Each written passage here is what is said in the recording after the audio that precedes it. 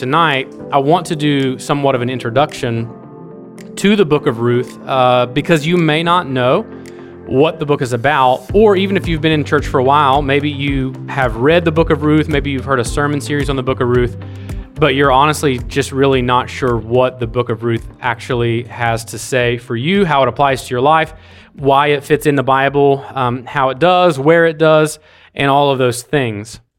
So if I had to give the book of Ruth like a main idea, one kind of big thing that it's teaching us, it's this, that God's hand, though at times hard to see, His hand is working all things for our good and for His purposes. But as we know, this is not always an easy truth in the midst of despair, in the midst of suffering, in the midst of struggle, in the midst of loss, in the midst of hurt, in the midst of pain. But what the book of Ruth is reminding us over and over and over again is that God's hand, though invisible to us, is working all things according to His purposes and for the good of those who trust in Him. And so Ruth teaches us that God is active in the most ordinary and mundane moments of His children's lives. He is at work in the details, even though we can't see His hand guiding us along the way. That's a really hard and difficult thing to grasp. It's one thing to be in a really good place, in a really happy place, and be like, yeah, we know that God is in control of everything. He's good. He has good things for me. But when you find yourself in a moment of suffering or despair, it is really difficult to claim that God, yes, even now in the midst of my suffering, is in control and He has good things for me, even through this. That's difficult, but that's the story of Ruth. So I'm going to read the first 5 verses, and then I'm just going to kind of catch you up to what is happening, the context that's happening here. Because actually, if you want to understand the 4 chapters of the book of Ruth, really you can sum it up in basically so every good story, you do realize that every good story has some sort of crisis and then some sort of resolution to that crisis, right? Any good book you've ever read, there's a moment where you're reading and you're like, oh, and then there's a moment when you're like, oh, right? That's what makes a good story. So whenever your English teacher asks you, what makes a good story, you need to say, and then follow it up with, huh. And then drop the mic and walk out. That's all you need to do. And then when they're like, how dare you? You need to say, talk to my youth pastor. So anyways, there are really 2 crises that are happening in the book that I want us to kind of see before next Sunday we start digging into the actual text. I want us to understand the story. I want us to understand the plot or the outline. And so starting in verse 1, it says, "In the days when the judges ruled, there was a famine in the land, and a man of Bethlehem in Judah went to sojourn in the country of Moab, he and his wife and his 2 sons. The name of the man was Elimelech, and the name of his wife was Naomi. And the name of their 2 sons were Mahlon and Chilion. They were Ephrathites from Bethlehem in Judah. They went into the country of Moab and remained there. But Elimelech, the husband of Naomi, died, and she was left with her 2 sons.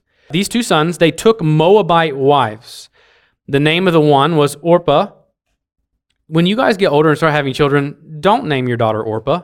If you have a great-great-grandmother named Orpah, she was a dear lady with a horrible name. Orpah, and the name of the other, Ruth. They lived there about 10 years in Moab, and both Mahlon and Chilion died, so that the woman was left without her 2 sons and her husband. All right, so what's the context of what's happening? Obviously, we have essentially here, starting off, this main character, Naomi.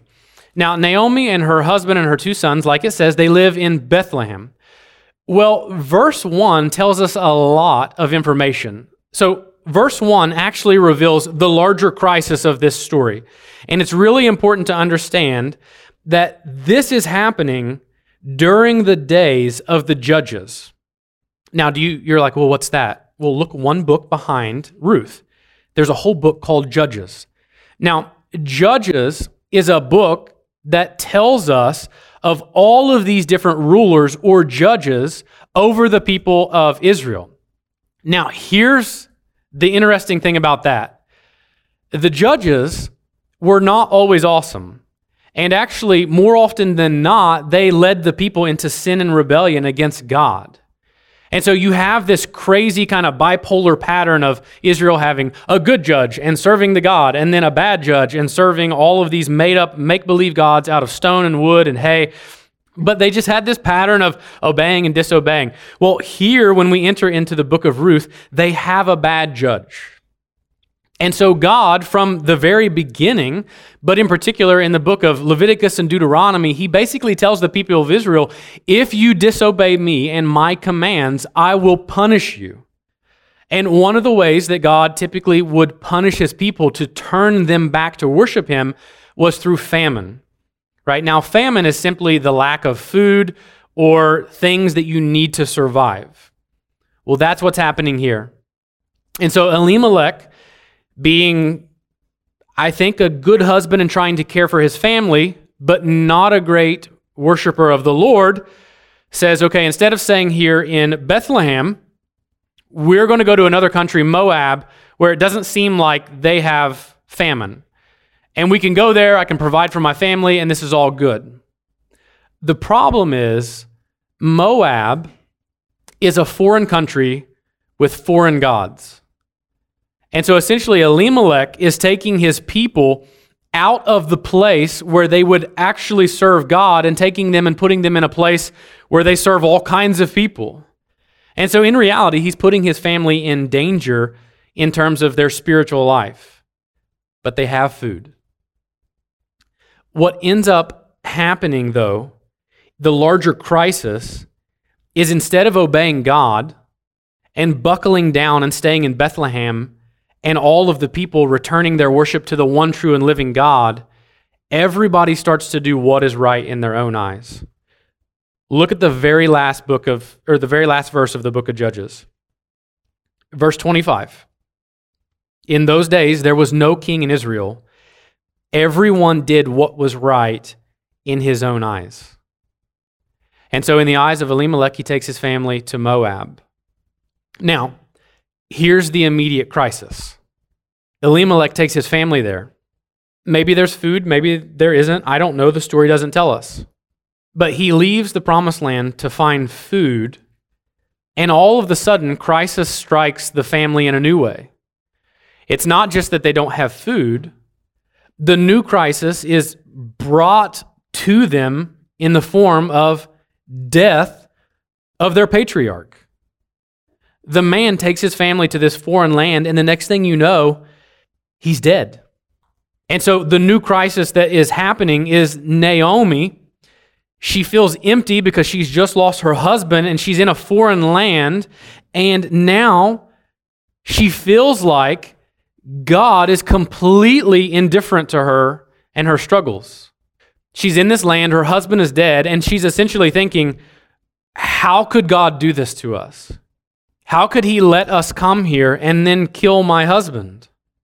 And so Naomi does the only thing that she thinks she can do. She says, I'm not going to stay here in Moab anymore. I'm going to return to Bethlehem.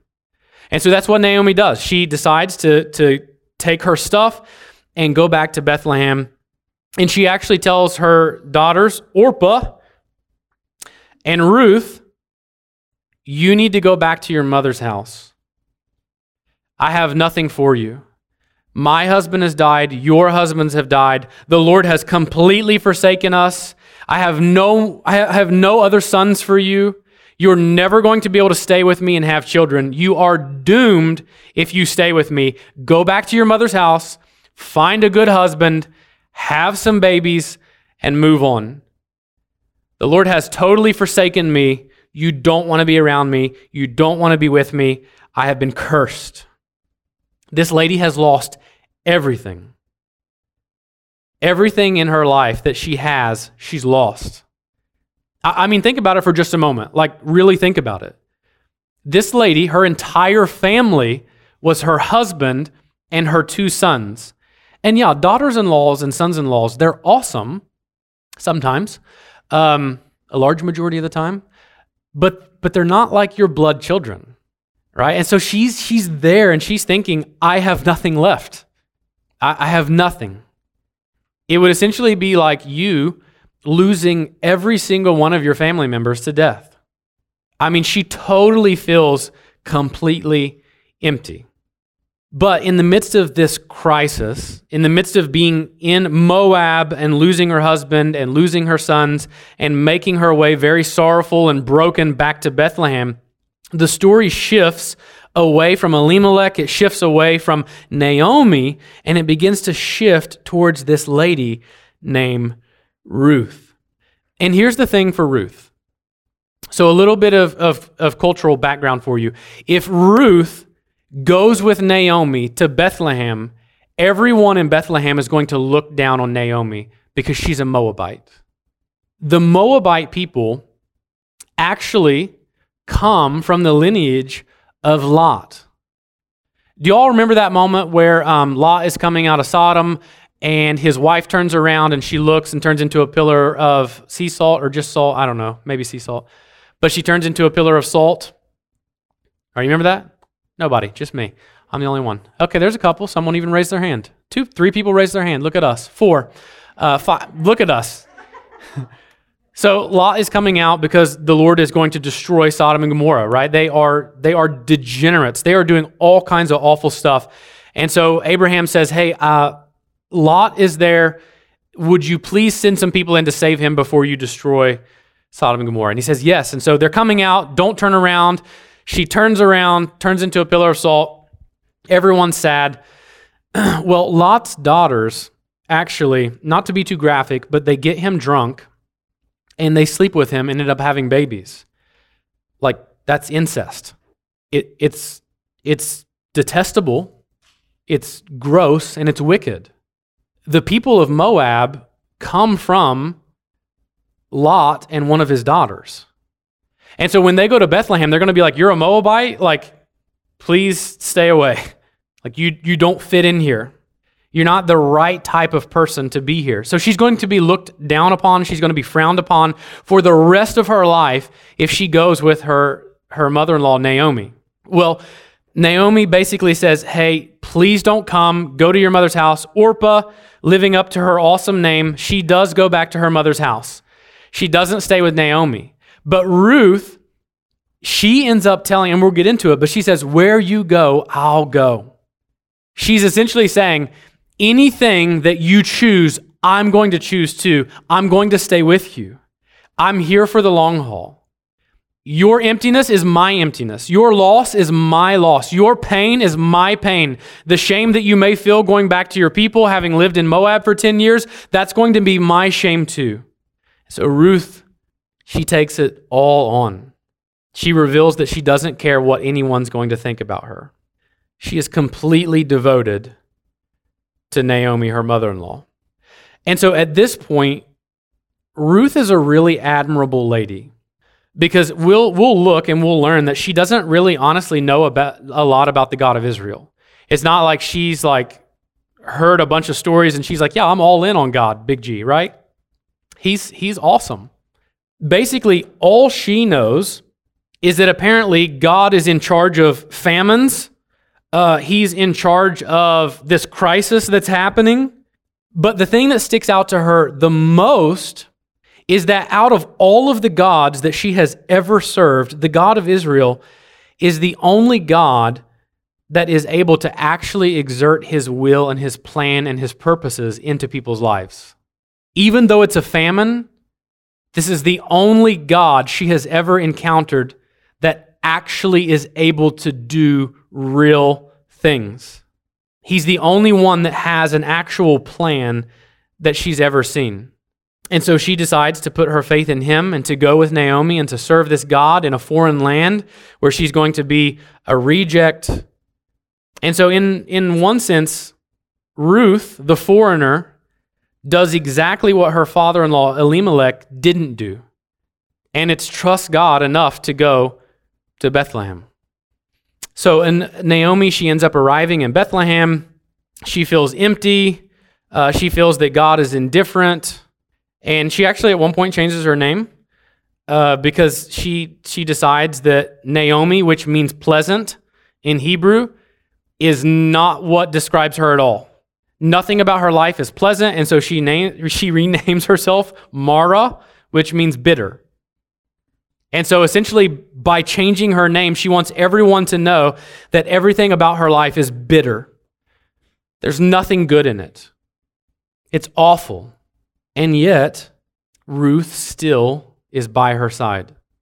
So let's look at this as to why it matters to us. So that's kind of the overarching story, what's happening, and then there are a lot of things that will pan out from there. But here's what we need to understand. In the midst of this crisis, Naomi isn't questioning the existence of God. So we have to understand that Naomi is never like, you know what, God doesn't exist.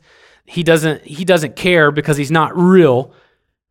Actually, what she ends up doing is saying, yes, God is actually very real, but he's indifferent to me in my hurt, in my pain.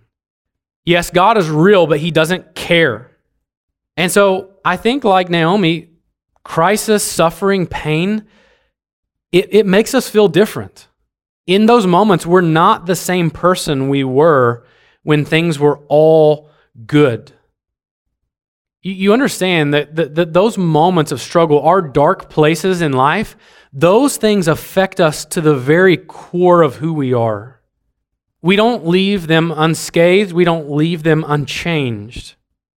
So much so that Naomi is so affected by this suffering that she has to change her name so everyone will know how bad her life is. God has been so indifferent to me that my name is bitter. And she's thinking, I can't be Naomi because nothing in my life will ever be pleasant again. Ever.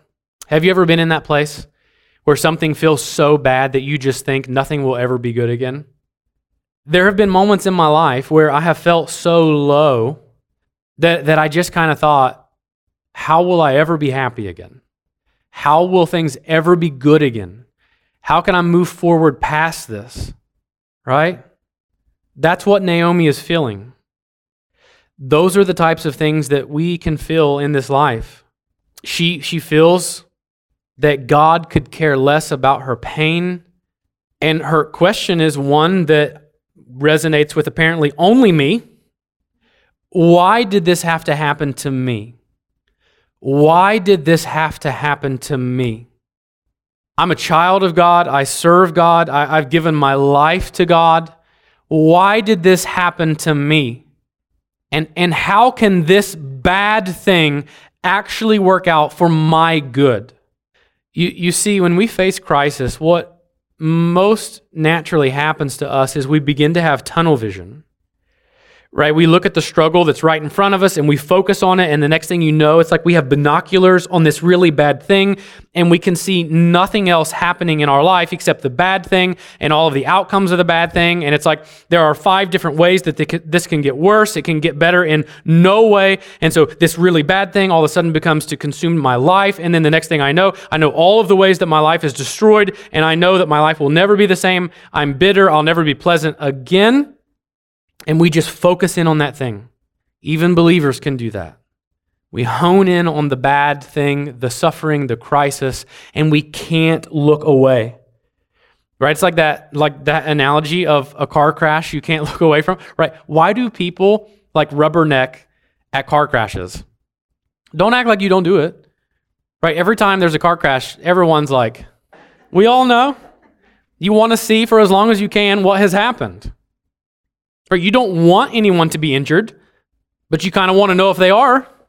We just get so focused on the car crash in our life.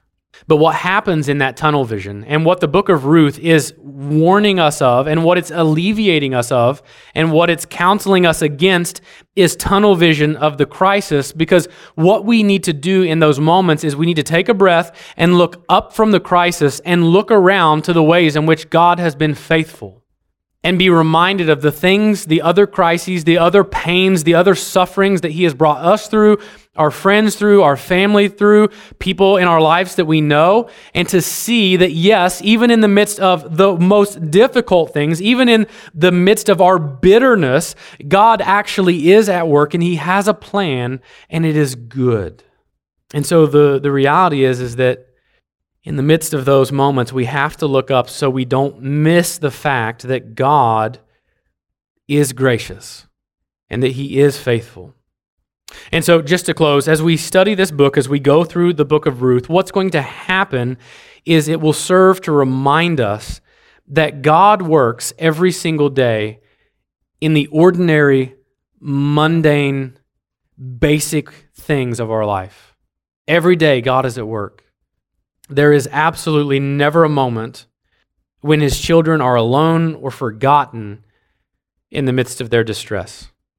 And so one final thing is that as we look at this, even as we're looking at Naomi and Ruth and Oprah or Orpah, whatever you want to call her, even in the midst of all of their pain and their hurt and their loss and their distress, the book of Ruth is actually revealing something about us too.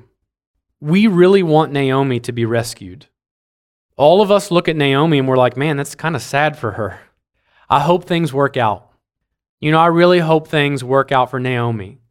I hope that she can get to a place where she's no longer bitter, but pleasant again. Why? Because something about human nature wants us to have a resolution to the crisis. Something within us wants a solution to the problem. For Naomi and for Ruth, we want Naomi to be happy again, but for Ruth, we're thinking, man, it'd be cool if she could find a husband. And maybe she could have some children and have a happy family and have good memories of her deceased husband. But for all of us, we realize actually that we are in need of rescue too. That there are things in our life, difficulties, sufferings, or maybe it's our family life, maybe it's our school life, maybe it's friendships. There are things in our life that we want to be rescued from. But the reality for us is the greatest threat to us is not the things that are happening on this earth one at a time, week by week, day by day.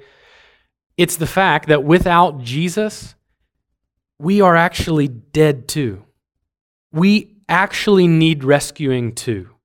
And so while we want a solution for Ruth and Naomi, we should also realize that we are Ruth and Naomi.